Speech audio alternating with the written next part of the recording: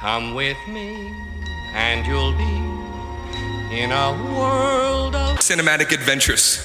Hello, welcome back to Cinematic Adventures.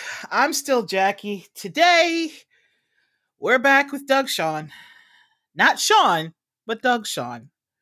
Because it's just no, Doug. It's not just Doug. It's just because Doug. It's never just Doug. Because I'm sitting here thinking I'm messaging Doug, and then Sean starts yelling at me, "What are you doing to my friend?" So apparently it's Doug Sean. Well, Sean was on my show while you were messaging me about the film. So that's what's going to happen. There's going to be bleed over. Like when you mic a drum set, Jackie, it's what it's called. It's called mic bleed. Yeah. And when you talk to either me or Sean, you get mic bleed. Like I said, Doug Sean. Anywho, tell us about the movie you had me watch that you swore was going to be epic. It was great. Favorite movie of all time. Okay, first of all, I didn't say epic. It's one of my favorite movies, though, and it's called Mikey and Nicky, starring Peter Falk and John Cassavetes, directed by someone I call a limited edition human, and her name is Elaine May, and I'm wearing a Nichols and May T-shirt just for this episode. I was going to say, because anyone can see it? Me. No.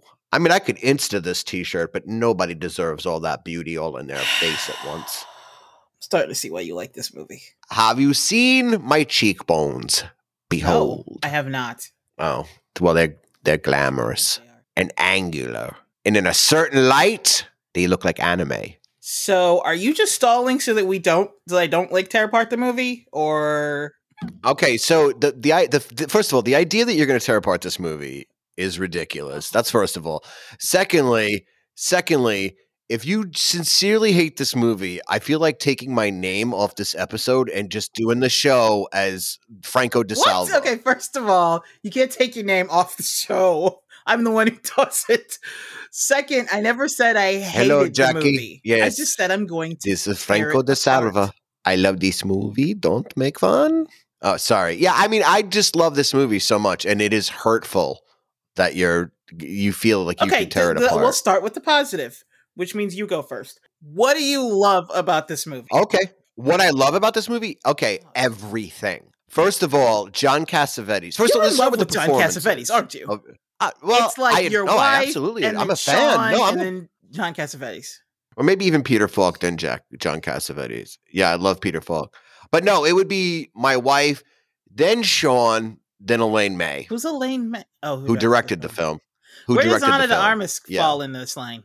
Oh, like really next to Elaine May? Really, very small, like minuscule.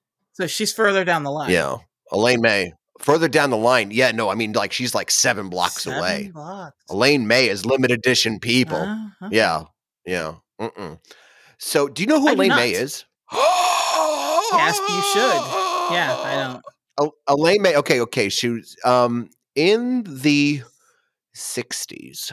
She was part of the comedy team Nichols and May, and of course, Mike Nichols went on to become a famous director of several movies. I'm not sure if you talked about any of them on the show, like Silkwood, The Graduate, Who's Afraid of Virginia Woolf. I did talk about that one. I think I'm pretty sure. Yeah, I talked about that one like a long time. That was Mike. That was Mike Nichols' first movie. That was his. That was him out movie? of the gate. That was his first movie. That was a really directed. good movie. Now that was a really good movie. Let's not compare the two. That's just wrong. Compare the two. Yeah, don't compare them. I personally think that's a damn good movie. I'm just saying. Mm-hmm. It had damn straight. It's a masterpiece. Damn straight. Seagal in there who just passed away. I try not to cross the streams when it comes to Nichols and May because I feel like so many, especially podcasts now, because like I've heard. I don't know if you know. I forget his last name. Griffin something rather. He played Arthur on the last Tick TV show, the last incarnation of the Tick. He played Arthur. No, on Amazon. Yeah, he played Arthur. Oh, well, it's wonderful. But yeah, and he was wonderful as Arthur. But they're talking about Elaine May all month and getting it damn wrong. And they're not up to Mike and Nicky yet. They got 2 weeks. So we're beating them to the punch, and you're already disappointing the world with your opinion. And by the world, I guess you mean you. I am the world. But yeah, what I love about this movie. Aside from the director. Okay, right. Aside from the director, you have two of the rawest performances two actors give. Period. two of the rawest performances. I don't know that I could recall a pair of raw performances. Who's Afraid of Virginia Woolf? Okay. All right. I mean, all right. I see what you did there. You brought it up, but I mean, come on. Yeah. I'm not wrong. Yeah. No, you're not. No. Those are incredible performances. The thing is, I don't want to make the mistake of talking about Nichols at all. But we're not talking about the directing now. We're just talking about the acting, straight acting performances. Yeah. No, you're absolutely right. Elizabeth Taylor, Richard Burton. Yeah, I mean, they're pretty incredible performances. Absolutely. The thing is I can argue that because I know how it was made because I'm reading his biography now. So like I know that a lot of I don't know how much to some extent, if I'm be perfectly honest, but I know some of that actually isn't her. Like her voice performance has been overdubbed. Taylor? Some of it's and some of it is another actress's voice ADR'd in. Yeah, the true story. But that's for another episode, perhaps. But I guess I could compare it to. Have you ever seen the movie Scarecrow with Al Pacino and my favorite actor of all time, Gene Hackman? I don't think I have. No. It's a great character piece, but I think one of them's one's coming off The Godfather, the other one's coming off The French Connection, and they're doing this movie about two mentally like off people, and that the end it's like a slow burn, like this one, where it's like it erupts, and I can maybe compare it to that, but to some extent, but still, these are better performances. Okay, so that's first of all. Secondly, let's talk about Cassavetes' performance for a moment. Cassavetes didn't just make himself look disgusting. He's a handsome dude. I mean, he was a handsome dude. He's quite dead, but like he was a very handsome man, right? Sure, I'll go with it. But he made himself look so hideous in this movie. And I'm going to quote Patton Oswalt. He did like a little commentary about it on the Criterion Channel, or as we call it here on Cinematic Adventures, Douglas Plus. But he did a little commentary on it and he was spot on. You look at that first shot of Cassavetes in that hotel room when he's panicking, and his blood looks poisoned. Yeah, he looks like shit. I will give you that. He absolutely looks like shit throughout the entire movie. And then you absolutely believe that he's this like low-level, despicable, low-life human being. You believe it all the way through it, all the way through the film. You believe he's the guy who's like, you're his friend because he was so charming and fun, maybe at the bar, but he might take your wallet. And you kind of forgive him because he's like, he promises to pay you back over and over and over again. Do you? Do you though? I mean, no. You might not. No. I don't know. Peter Falk gives I've seen a lot of Peter Falk movies, so I'm gonna be careful. This might be his best performance. I'm reluctant to say that because he's turned in so many great ones.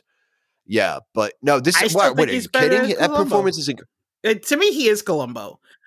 Well, it's more likable. That's not really fair. That's right. That's who he is to many people. Me, I see him as Peter Falk, the angel in Wings of Desire, where he plays himself, but he's an angel. He's either Columbo or he's Grandpa from Princess Bride, or as the CIA agent in The In-Laws. Have you ever seen that? I don't think so. I think you would love that movie. I actually think here's the thing: most of Peter Falk's movies are from the decades of where I don't really watch movies. This movie is from the decade where I don't really watch movies. Like of all the decades of movies that I watch, I don't really like the 60s and 70s for movies.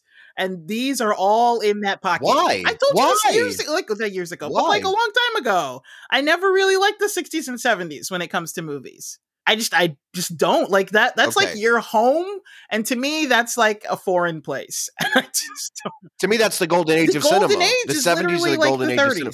The 30s and 40s. That's the golden age of cinema. Or no, is it the 30s? I would say, there's some great stuff in that. There's a great wheelhouse. Great wheelhouse in those decades. A lot of the Buster Keaton stuff, the Chaplin stuff, the Marx Brothers stuff, all that stuff's amazing. Douglas Fairbanks stuff, all that stuff's great. The pre-code stuff, all wonderful stuff.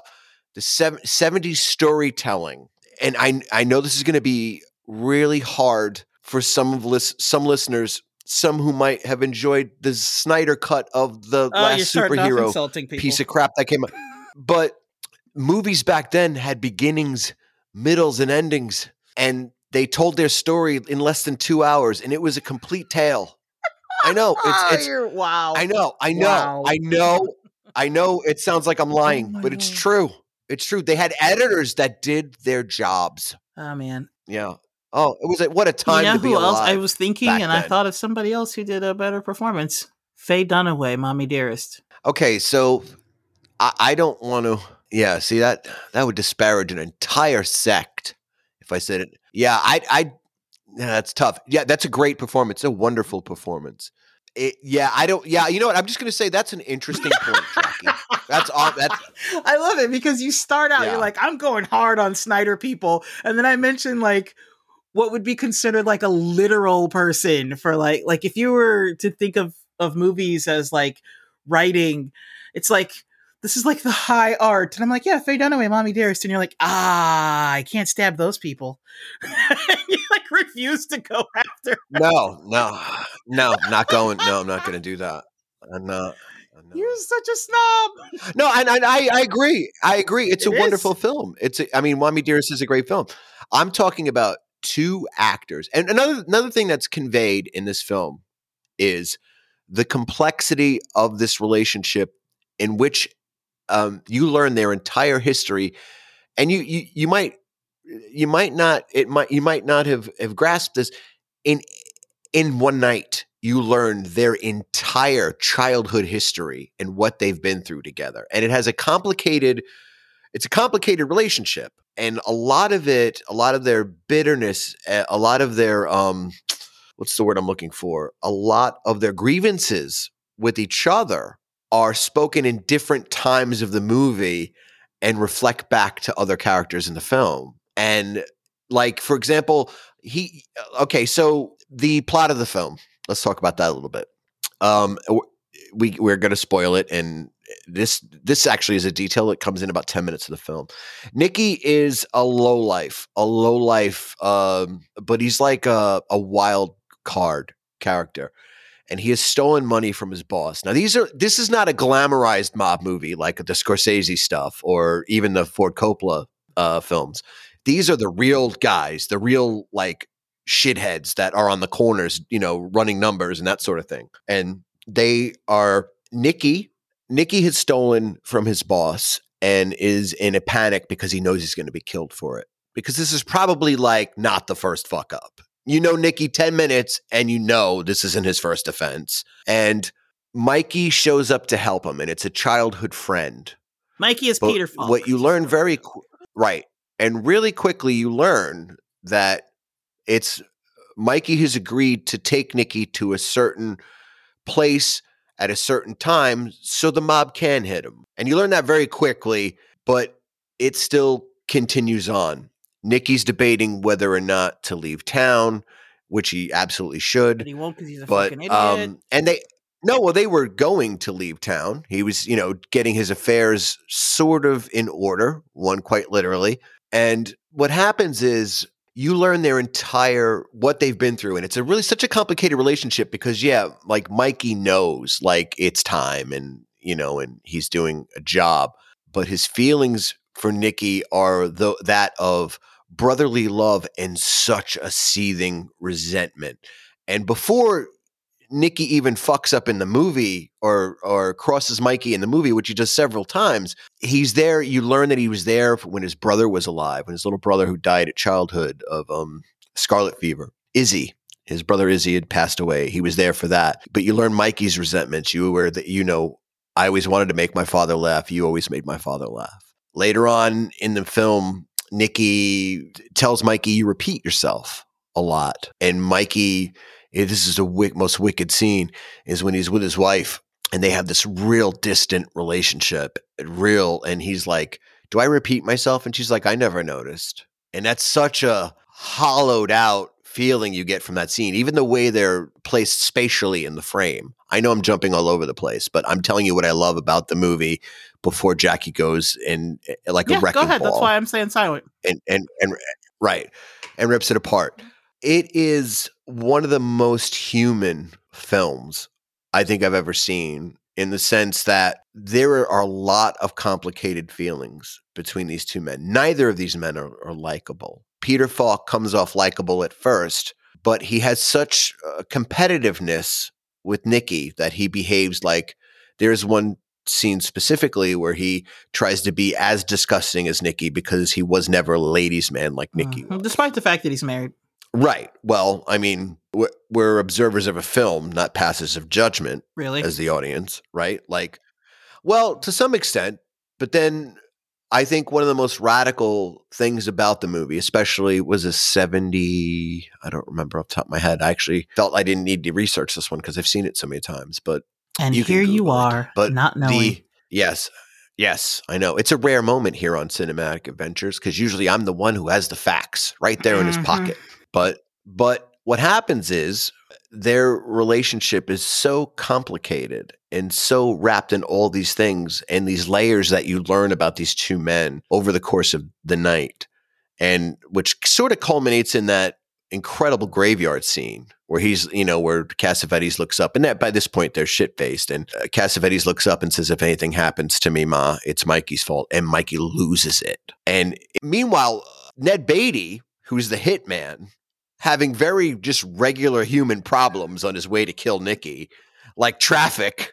It's one of the funniest things in the film, but also like one of the strangest, oddest things that I feel directors like Quentin Tarantino have ripped off forever is the sort of like very serious situation and human things applied to an otherwise despicable person. But I absolutely adore the performances, the structure of the film. I love. Yeah, and I'm not even getting into the making of the film or what it took for Elaine May to have it made or to stand off with the studio, any of that stuff. The film itself, as is just a remarkable thing. It's just a remarkable thing to behold. Now I will turn the floor over to Jackie, where she can pick it apart and rip it to shreds because Thanos. I knew you were going to do that. I knew it. I was like, this asshole is going to say something about it not being Star Wars or MCU, and you know for a fact that's not why I don't like this. I know. I'm just being a dick. First of all, you know that I'm all about the story, and this is a character study, it's not a plot-driven film. Okay, not to say that I only like. I'm sorry, you don't think it has. You don't think it has. No, it has a story, but like, dude. Let me finish, okay? As I'm messaging you my hate messages, you were like, but the acting, and I'm like, I'm all about the story, okay? The story of this movie is there's this despicable human being who's waiting an entire night to get what's coming to him because he did some stupid shit he knew he shouldn't have done. In the meantime, he goes around and fucks with everybody one last time before he dies, and he's surprised that people aren't just opening their arms to let him come back in and be a douchebag to them one last time. That's the story of this movie. Plus, the relationship with his friends. Yeah, plus, he kind of has this relationship. But seriously, that is the story of this movie. Yeah. The entire night, all he does is go around and fuck with people that he knew in his life, and it just shows what a despicable human being he is from one person's perspective to the next. Oh, that brings me back to the scene I find so radical is that scene where he shows up at his mistress's house and is just vile and has Mikey in the kitchen in ear and eye shot of this scene. And he's done the whole time, nobody else is here. Nobody else is here. No means no, fucker. She needs to learn how to knee him in the nuts. Also, why do women keep opening the door for this asshole? What's great about that scene? Well, yeah. Because it's interesting to me because I feel like there is a moment later. Let me go from two scenes because there's two scenes, and the second one with her is wonderful because she sums Nikki up to his face afterwards. And I know it's not the sort of it's not the comeuppance we're used to, but what I think is wonderful about it is the camera doesn't leave them, and no one walks away from either of those scenes thinking he's cool. He wasn't and that's cool what I think is wonderful about it, especially from frame one. I knew made. No, but there's so many. There's so many mob movies where like you're like Ray Liotta, like how he treats Karen, for example, is sort of glorified in a sense, or so many mob movies where like it's not just the cheating, it's not just that. I mean, it's the behavior, which is even like the sort of it's just slimeball. Like it's just like the behavior and the sort of like almost treating them like receptacle. It's just nasty. Tony Manera in Saturday Night Fever, who was a sex symbol after that movie came out. It was 1,000 times worse. But no, this movie, Elaine May held the camera to them and was like, this is what it is. And there's no way anyone, man, female, no way anyone is like, yeah, that's awesome. Like it's absolutely passing judgment without having to have the moment where the girl gets up and goes, no, Nikki, you know what I mean? Or some contrived thing. She you know said what I mean? no like so it's kind of 19 weird, times. but it's. She said no from the time and the camera stayed on him. So not the second scene, but the first scene. And the camera stayed on them. She kept saying no, and he kept ignoring it, and then yelling at her, saying that she was being rude because he wanted to hook up with her with his friend in the other room. This dude's a dirtbag, right? And he essentially raped her. Except he essentially raped her, but he didn't like it. The way I saw the scene, it didn't look like they actually had sex, but he did force himself on her as far as like kissing and making out because she was saying no to even that. And then he sends in his friend. But the camera did not leave congratulations. Them. Right. Then he sends in his friend to do the same thing. His friend, right. And the thing is that remember earlier in the film, he's like, I don't treat my wife like you treat your wife. But, and that's the problem is that and he feels competitive with Nikki. And he ends up like he's married. So he shouldn't even be, first of all, why is he even in there with him? He could have like gone for a walk or something if he knew that was going on. Second, because like if you were in that situation, would you really stay in the kitchen or would you be like, yeah, I'm going to go for a walk? Come on. How many layers to their relationship get revealed, even then, just in that one scene? Like, yeah, no, you're right. Like, I'm sure when Nikki's not around, I'm sure he was great. I mean, I don't think he went, the way it's set up doesn't seem like he would go out of his way to behave like that. Yeah. But for some reason, his dynamic with Nikki had him in that place, behaving the same way. I agree with that. And some sort of weird. I don't think that it was his dynamic with Nikki. Because to me, that's like people who are like, oh, I was drunk. I didn't know what I was doing. No, to me, alcohol reveals who's underneath. Alcohol just like takes away the inhibitions. Right. That's a whole other conversation. Right? And in this situation, like it's a similar thing though, because you're making it sound like, oh, it's because of his rivalry with Nikki that he was a douchebag. I don't think so. I think that douchebaggery is inside of him. Oh no, he was a douchebag. And it just being around Nikki just kind of exposed that. Right, but was he honest with himself about his douchebaggery? Or you know what I mean? Like Nikki knows what he is. Mikey does Nikki know what he is? I don't see Nikki as being that self-aware. To some extent, yeah, he does, and has a very carefree way about it. He's a total douchebag. What was with the bus driver? Yeah. Also, another point to point out that Columbo, I'm just going to call him Columbo because he's Columbo in my mind, that Peter Falk, we find out that he has douchebag tendencies when he goes to get the cream. And the dude, like the shop dude is like, yeah, we can't, we don't have milk and we only have cream. And I can't sell you cream because it's only to go with the coffee, which is a normal thing for restaurants. And instead of him just like going someplace else or just calmly being like, okay, well, I'm in a hurry. Can you do blah, blah, blah? He jumps the counter and threatens to kill the guy. And he's like, I'm crazy. And I'm like, is this a New York thing? Like this is not an LA thing. People in LA would not do this. No. Yeah. It's in fairness, that is an odd scene. But and it's out of nowhere. Because it's like, I get he's in a hurry, but really? Like, you're going to jump the counter and threaten the guy's life for some fucking cream? Well, what's wonderful about that is when he rushes back to the hotel and trips. And that's still in the film. I love that. But like, it's weird because, again, right out of the gate, you're describing the very beginning of the movie. And right out of the gate, it lets you know how complicated their friendship is and how much underneath all of that resentment, how much he loves Nikki. And it's such, and because they have experiences that predate everyone else in their life. Does he love Nikki though? Or is he just doing that to get him? Because remember, he's supposed to get him a certain place at a certain time so that Ned Beatty can kill him. Right. But so is it because he loves him? He's going back and forth. the whole movie he's going back and Yep. forth on it. And then Isn't at the he? end, he sticks whole to letting him movie, he's- die. He doesn't open the door. Yeah, absolutely. Yeah, spoilers. But yeah, he lets him die. He doesn't open Yeah. the door. But by then, how many times had Nikki crossed him by then? Well, I mean, honestly, like from the jump, like he's the most despicable human there is. He really is. He's Absolutely. a total He really trash is. bag. And- Like he's a dumpster fire of a human. He's paranoid that he's going to get shot because he stole money from a mob boss. And then Mikey is like, okay, then let's go. You should leave town. And he's like, no, I don't want to leave town. If you think you're going to get shot, then you need to leave town. And he's like freaking out. Well, they do leave the neighborhood, and they do go somewhere A whole completely neighborhood. different. No, Yeah.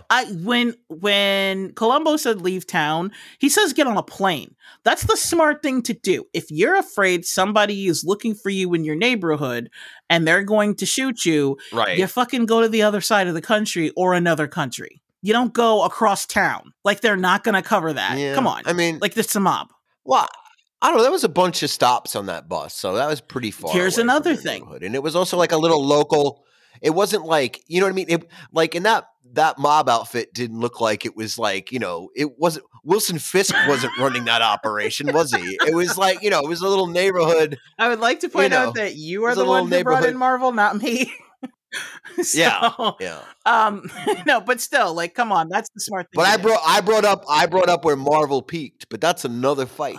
Anywho, still, the smart thing to do is to leave.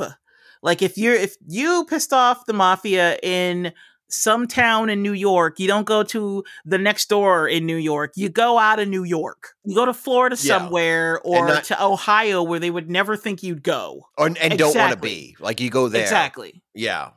You go to like the suburbs of Pennsylvania if you need to still get like, pizza that's halfway decent. Is it worth getting pizza that's halfway decent to, possibly be shot on the way to get it?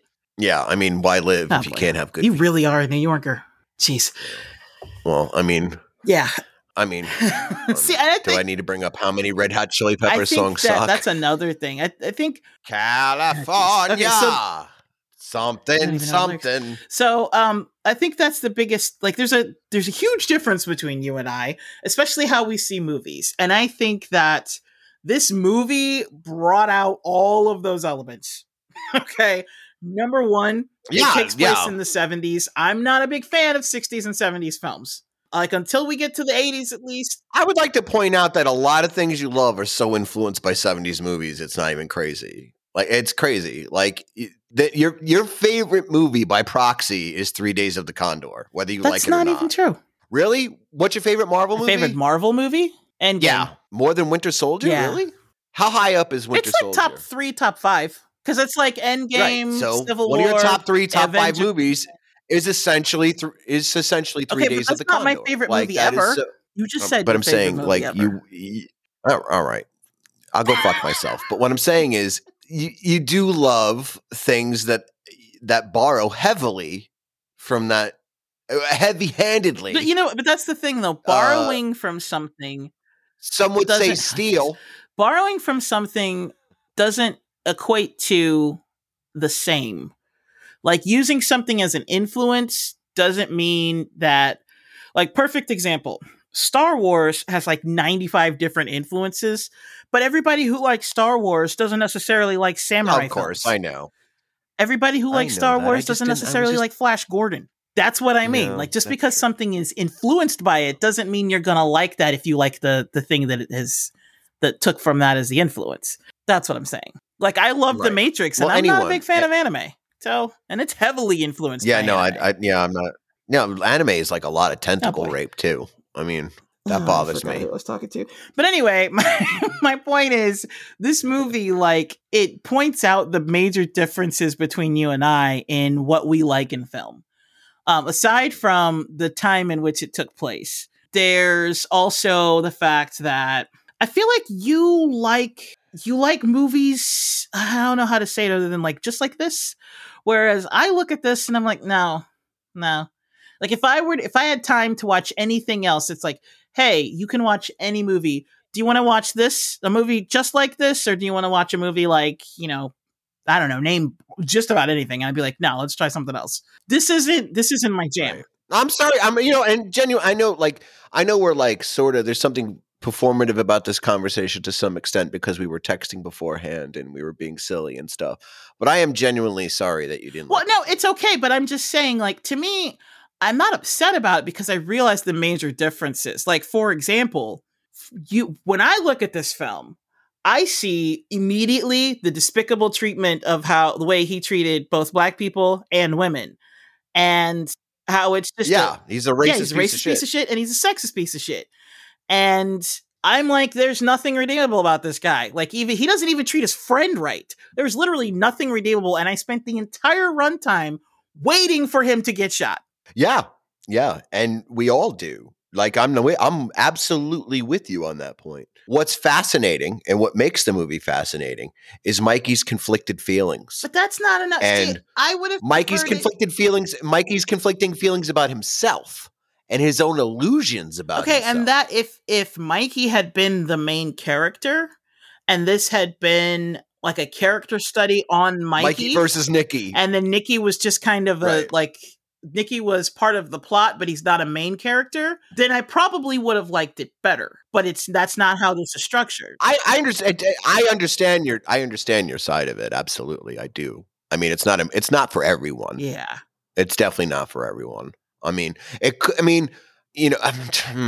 some of you listening who might be fans of the show, maybe if there was a scene where they both realized their mother's name was Martha. You did not. Oh my God. I was actually listening to you thinking you were going to say something.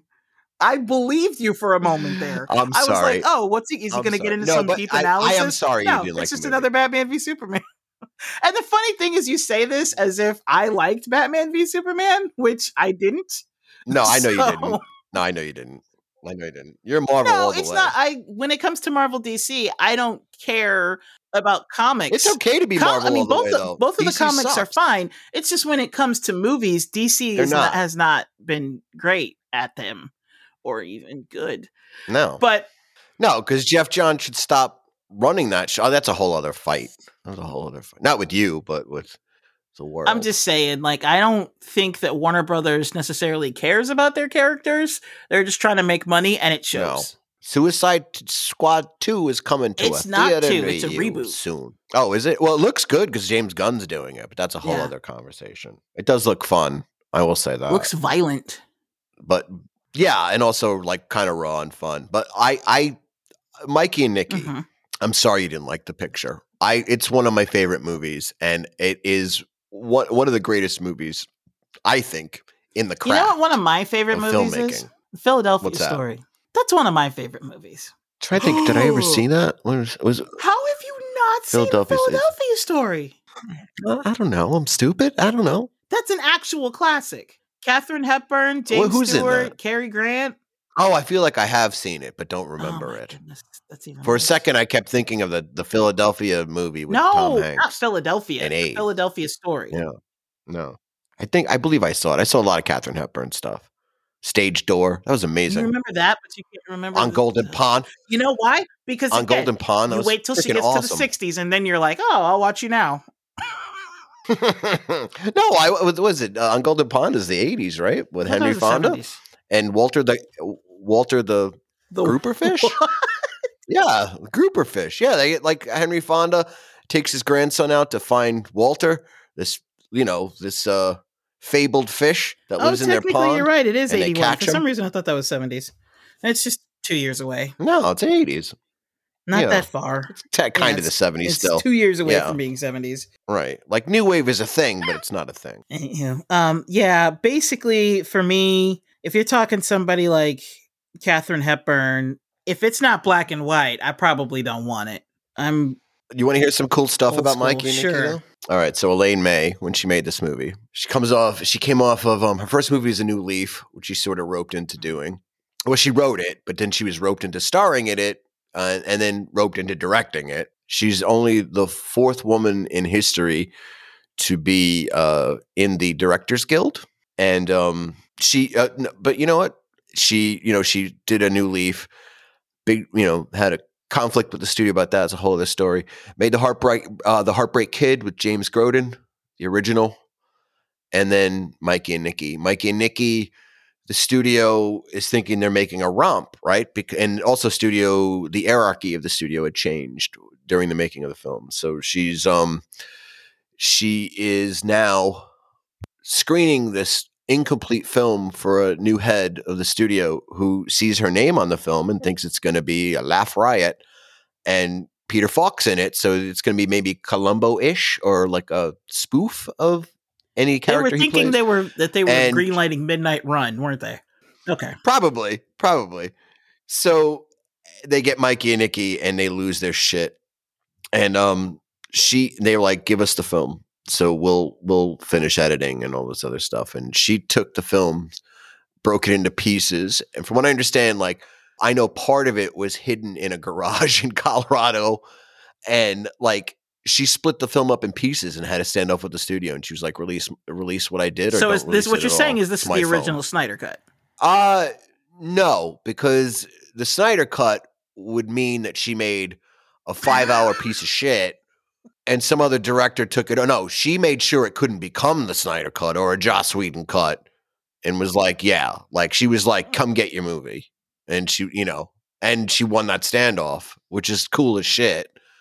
But it's one of those movies. And again, I'll quote the Patton Oswalt commentary from the, Criterion Channel. Which is your absolute favorite thing ever. Yeah, it's amazing, that channel. Anyone has that Velvet Underground thing where like, if you watch it, like a movie isn't a mainstream film. It's not a movie a lot of people went to see, but people who did became directors. So it's sort of like the Velvet Underground analogy he made. And Did you become a director? No, but a lot of directors, it'll be like the first movie they talk about when they're not blatantly stealing from it, like certain directors, and pretend that they just take their shit from Japanese films. Like who blatantly stole from this movie?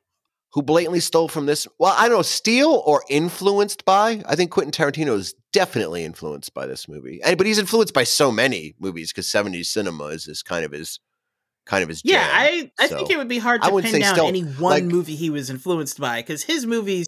Really? Taking a Pelham 1, 2, 3, boom, the original with Walter Matthau. He blatantly took the Mr. Green, Mr. Pink, blatantly took it right from Taking a Pelham 1, 2, 3. No, what I'm saying is honestly, it's not just with Tarantino. It's with just about any really good director. What they do is they take all their prior influences and they put it together in a way that's uniquely them. So any really good director, most of the time, they're just an amalgam of other directors that came before them. That's almost it's almost everything. I agree. No, I think you're right. But, there is some, like that, sort of more, and it's a difference between influence and sampling. Right? So like, there's definitely a difference between the two. You know what I mean? Yeah, but I don't know. I don't want to get into a thing. I don't want to go down the Quentin Tarantino street. I just don't. I mean, I enjoy a lot of his films. Some of his films are some of my favorites. I love. I knew it. Inglourious Bastards. Like, watch him say Inglourious Bastards or Hateful Eight. I was waiting for you to say one of those. I think it's his masterpiece.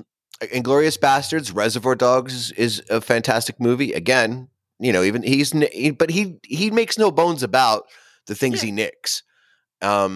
Jackie Brown. Jackie Brown's probably the world champion of Quentin Tarantino movies, right? Why would that be the world champion of Quentin Tarantino movies? That movie's just because I'm black? That movie's and my name is Jackie and I'm a woman. You really were. You did do that, didn't you? No, Jackie. How often do I pander to you? Shortly after. Does that sound like me? Does that sound like yourself into a hole? No, not like that. That's like ugh. No, Jackie Brown is I would say Jackie Brown is the most human movie he made. There's this amazing scene in Jackie Brown that, to me, has a lot of heart. It's the scene where, in the middle of the robbery, she looks in the mirror, and you know exactly what she's thinking. And it's real slow, and it's real quick. What, you mean in the dressing room? Yeah. And that, I'm like, you know what? That scene, to me, I'm like, that shit had a soul. That's the scene you picked? Like, where a lot of his movies... Yeah, out of Jackie Brown. That scene sticks out to me as being different from a lot of his other films. My favorite So, line in that That's movie just is, me. "He used to be beautiful, man." I quote that a lot. Pretty Yeah. much anytime you hear me It's a say great something, movie. well, I mean, just like all the time, I quote movies. But anytime you hear me say something like that, know that it's a movie quote from something. Like, "You used to be beautiful, man," it's from Jackie Brown. Or when I say, "Where you at, Desmondo?" it's from The Fugitive. Or "Good Times Noodle Salad," it's from As Good as It Gets. I don't quote the main shit like Princess Bride. Anybody can do that. I quote the movies that everybody's seen, but nobody fucking remembers. Well, that's why I do this show, Jackie, because you're not here to fuck around, and neither am I. We're this. Even when we disagree, we're still the Simon and Garfunkel of not fucking around. I would say we're more the Michael Jackson and Paul. Oh fuck, what's his last name? Oh God. Oh, I McCartney. don't. Yeah. Paul McCartney. Well, Ugh. because you just listed like the whitest of white bands. At least give us a mixed cover. Come on. Well, I went with I went with a collaborative duo who collaborate to the same ends, even though they disagreed. Right. Well, I went Michael Jackson. I went with a mixture Paul of McCartney. people and a mixture of genres because that's what we are. We're a mixture of people and genres. See? Yes, we are. What I'm saying is we're both I'm right. But you're just very, very white. Yes, And very, I think very so. New York. I agree. I agree that we're both right. We are East I agree Coast, that West we're both- Coast. We're very like you're extremely New York, and I'm just kind of California. Kind of Yeah. California. Yeah, you're kind of Yeah. California. Yeah. Because I don't really think Yeah. Like the Chili Peppers aren't going to write a song about Here we you go. specifically. Right. Like California doesn't really have. We have a vibe, but we don't have a very like. We're not that distinct, not that in your face like New York is. We're just kind of, we're just kind of chill. I feel like the things that they have in common, I think there's sections of New York that are distinct and there's sections of California that have a vibe and have a distinction, right? Like you're not I'm LA. Beverly Hills. I'm not. I'm honestly, I'm LA OC. Yeah, but yeah, I've been to LA once. I got to say, I've been to LA once. I'll never go there again, but I've only been there once, and it was one of the most strangest experiences of my life. Like I went to I did like the touristy experience, right? Because we were driving through Vegas. It was a long road trip thing, but like I went to one of these restaurants on like Hollywood and Vine or something, and like the waiter, when asking him directions, like whipped his hair, like he felt like at any moment could be an audition, and you could tell like his entire life was in that moment of like he's gonna remember me. Like it was the weirdest. It was weird, but all LA also just looked like Blade Runner to me. It was just LA was bizarre. nothing It was just like bizarre. Blade Runner, except for the fact that it actually takes place in LA. But like the sky's Yeah. not orange was as gonna long as there say, are no yeah. fires. So what you're saying is it's exactly like Blade Runner. No, not right now. Okay, And right now the sky is not. and a orange. lot of people, a lot of people who aren't Jackie might be replicants. Okay, look, I'm not going to lie. There are a lot of people who want to be something else. A lot of people from the industry, or who want to be in the industry, I should say, are here. Right. That's true. Right. That's it's always been. Which just kill me. Like, yeah, I totally get it. I totally get but that. authentic Like, of LA course you wanna is be like something. it's in the streets in between. Yeah, we should please say something nice about Mikey and Nikki so we can wrap this up. Say something nice about it. And I'll say something disparaging about it. Okay, you go first because I'm gonna have to think for a minute. Same. Okay, wait. Yeah, another graveyard scene's pretty pitch perfect. The graveyard scene is pitch perfect. Nope. That, See, you wanted me to say something and nice. most and of it you're was just bringing improvised. up more negative stuff in my head. Okay, something nice. Something. No, nice. graveyard. Most of that was actually improvised. It was amazing. The watch scene, I think. The was watch improvised. scene was also the watch scene just exemplified how shit of a person he was, and I wanted to punch him in the face. Also, their fight was terrible. Yeah, so you believed him. You believed him. No, well, their fight was terrible because it wasn't a movie fight. That's what two adults The fighting two adults looks like. can't fight, okay? Because That's exactly right. That's exactly right. Like, you ever see like a real fight where adults are fighting, like fucking older men are fighting? It's crap. no, I haven't. But apparently, it's just crap. Yeah. All right. Let me see a good thing about this movie. The Columbo's wife was smart enough not to open the door. No, but he told her to go in the other room. Like he was holding but the she door didn't shut. open it. Mikey was All holding the other door women shut. opened the door. Right. She's the one woman who stood her ground Okay. against him and did not open the door. So that's a good Right, thing, I okay. guess. All right. He did die. He Well, finally like, got yeah. murdered in the end. So that Yeah. I mean, do you think Ned Beatty was awesome in the movie? in the like 4 scenes that he was in. Yeah. I mean, those were great scenes, though. Yeah, I mean, I he don't was know. okay. They really hyped up the mob boss. Okay, I won't say they really hyped him up, but by the time you see him, he's like nothing. Like, Yeah, because hey, guess what? That's what the mob really he was. was just like a dweeb in a chair that was like he Yeah. didn't even really know what he was doing, and like Columbo is like, no, No. you can't do that because then your dude would get caught. And he's like, well, what if I do it like this? And he's like, your dude would still fucking get caught. Like, how is that not? What are you not hearing about what I'm saying? What are you missing? He's like, I'm trying to speak simple English to you, and you're not understanding the words that I'm using. Right, no, but he's just irrational and angry at Nicky and wants him killed by any means necessary. So, like, yeah, I mean, yeah, he was crap because that's kind of what they were. Yeah. Like they're not all methodical, like The Godfather or Goodfellas or Okay, so thinking of something good about this movie, yeah, the best thing I can say is that Nicky gets it in the end. Okay, you believed them. Did you see Columbo in that role? A couple times, yeah. Really? Oh, maybe because he was wearing a trench coat? Not even then. It's the way he looks. Like, remember in Columbo how he would kind of look at people sometimes? That little look. Yeah, no, I watch Columbo on YouTube often still to this day. Okay, there were a couple of times when there was one time when he looked at Nicky like that, and there was one time when he looked at, it was later on, I don't remember whether it was to his wife or to the mob guy, but he gave that exact look, and I was like, that's Columbo. All right, I'll go with that. But you believed them. You believed John. Did you see John Cassavetes or did you see Nicky? You hated Nicky. I have the texts to prove how much you hated Nicky. Douchebag. Yeah. That's how good his performance I didn't say the performances were bad. I never said that. Right. Well, I'm just saying I'm trying to help you say something good about the film. So you're force feeding me. You're saying, here, say this. Just praise the performances and we can move on. Hey man, I'm just asking questions. You're not asking questions. You're leading the witness. That's what you're doing. Tomato. That's exactly what you're doing. You're like, say something good. What about the performances? No, I mean, you believed him, right? You totally believed him. You totally believed him, right? I mean, it's not like I don't. It's not like I don't see your side of it, and especially coming from you.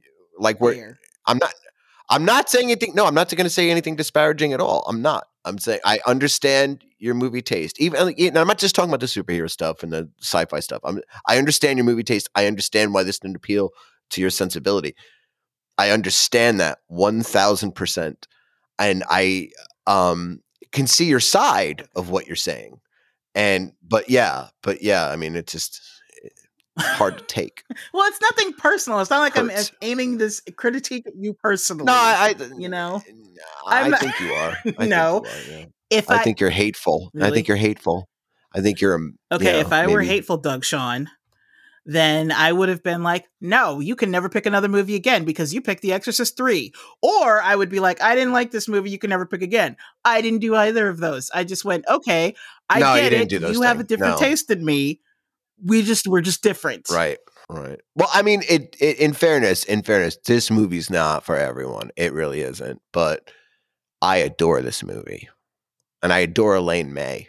And I'm proud of us for not, well, I'm actually, you don't know anything about her. So I'm proud of myself for not going into a whole diatribe about Elaine May's work and her history and all that. But you should, if you're a lover of cinema, comedy, or theater at all, and if you don't know who Elaine May is, you should learn. And it will reward you and pay you in You know alchemy. what? You just hit on another thing that I think is a difference between the two of us.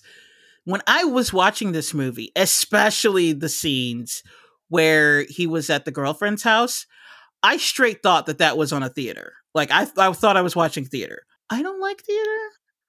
That makes sense. That makes sense. Yeah. Well, no, that makes But sense. it like this straight And if feels you like don't a like play. theater, that's gonna, Like the only theater I honestly like is Mm. Shakespeare, which makes me sound completely pretentious, but it's true. I don't like aside from Shakespeare. No, it doesn't make you sound. It doesn't make you sound pretentious. Shakespeare stuff rules. But what about you? Didn't feel that way about Reservoir Dogs? Because I feel that could have been a great play. Because it takes place essentially in one room. There's a couple of flashback scenes, but you didn't need them in the movie. The whole movie could have taken place in that garage. No, because to me the shootout was so the shootout and the scenes inside the car could have done that with dialogue. but they didn't. That required being in a car. I mean, yeah, I guess it could have. But I'm saying you could have definitely done a production. Yeah, you could have done that production on a stage. But it didn't. But that's another thing. Like, absolutely, it didn't feel like a play to me. It felt like a movie. Whereas this, to me, felt like a play. But it could just be because of the structure of it. It is structured like a play. Yeah. Okay. Especially like the dialogue heavy. I feel like Reservoir Dogs was structured like a almost play. Everything is like takes place between. Almost everything is just happens between no more than 3 characters in a scene. And the scene changes so infrequently. Once you get someplace, we're there for a while. And then, like, even when they were driving around outside, it's still just 2 guys in a car. And, like, any action, we don't even see what's happening outside the car. Like, every time Ned Beatty is like, is that him? Right. We never get to see that person because it's just inside the car. So to me, the whole thing was staged like a play that they just put on the screen. Right. But you learn volumes about these 2 men in the course of what is supposed to be 8 hours, but is 2 hours because back then they edited. But the dialogue gives you an entire rich history of these 2 men. Yeah, but and I mean volumes, not even just like 1 or 2 details. And it is and how it bleeds into the present, the past, the future. Like I don't know. The reason why I'm not that fascinated is because remember what I'm into are like the 1940s movies where that's just par for the course. Right. Like every story does that. You don't start out with exposition dumps. Like I feel like today we're kind of used to exposition dumps in movies, whereas before this, the movies just kind of brought you into people's lives and you had to catch up with the characters. So I'm kind of used to that. Think there's I have to push back on this. Go ahead. To push back on this. I do not believe there is a scene in this movie that should be described as an exposition. No, I'm not saying that. I'm not saying that's what that was. What I'm saying is I'm saying modern movies have exposition dumps, and we're used to that. Absolutely. So then when you go back to a movie from before the exposition dump came to where you just came into the journey, I feel like that's why you're like so stoked about it. Whereas my favorite movies are from the 30s and 40s where they were all like that. They didn't have exposition dumps. You just came into the story and then you had to pick things up through the dialogue or through the scenes that were happening. Because exposition dumps didn't like even start till what, 80s, 90s?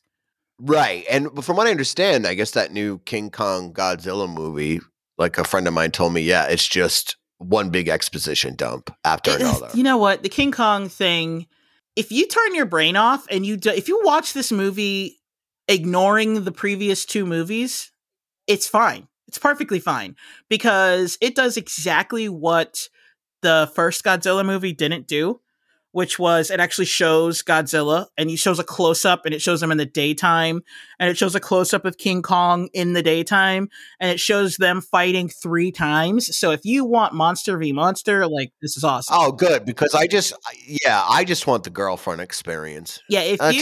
Let's just get to the duking it out. Just get to duking it out. I don't want it. It looks like there's too many humans. They fight within like the first half hour. They've like the very first fight is like almost immediate. And you're like, wait, this movie just started. How are they fighting already?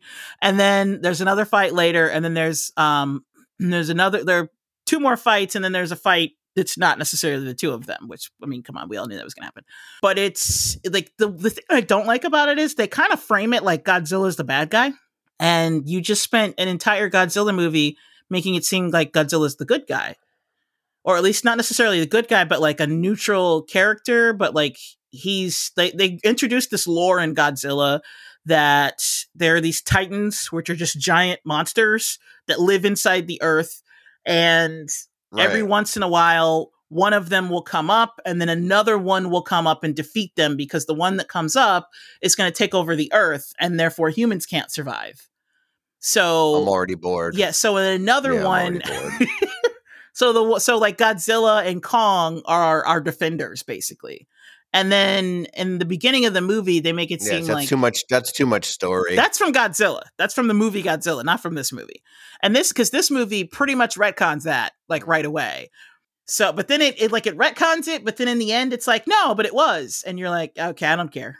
Like, it's just, I just want to see some fighting. You know what's let me see some monsters fighting. And they're like, you know what's a better movie? Go. I'm going to tell you what a better movie is as we wrap this up. What's a better movie? I think a better movie is King Kong has stolen from the mafia. You're gonna do. Wow. And then, oh boy. Let me guess. Godzilla is his friend. Godzilla.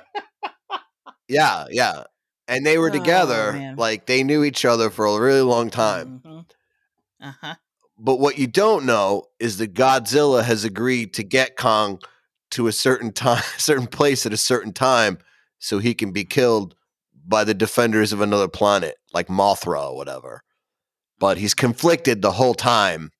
And in the course of that evening, you learn their entire history and how their history outwardly affects the other aspects of their lives. I think that's a better movie. Of course you do. Wow. I would say Godzilla versus Kong is not bad. We better wrap this up. Well, are you starting to get goofy? Is the medication wearing off? Well, I'll take your word for it. No, I'm genuinely sorry you didn't like the film, but to be fair, I didn't hate it. I'm actually okay. Well, I'm proud of how we handled the subject matter on both sides. Okay. I'm proud that it didn't just turn into a goof fest or a snipe fest. I'm glad. And I'm also glad that we handled it better than every fucking podcast this month that's up Elaine May's ass. Thank you. Cinematic Adventures World Champions. All right. You can find Doug Sean at The End Is Nigh Show. Yes. The Black Sabbath of all podcasts. You want to tell people like how to get to you, Doug Sean?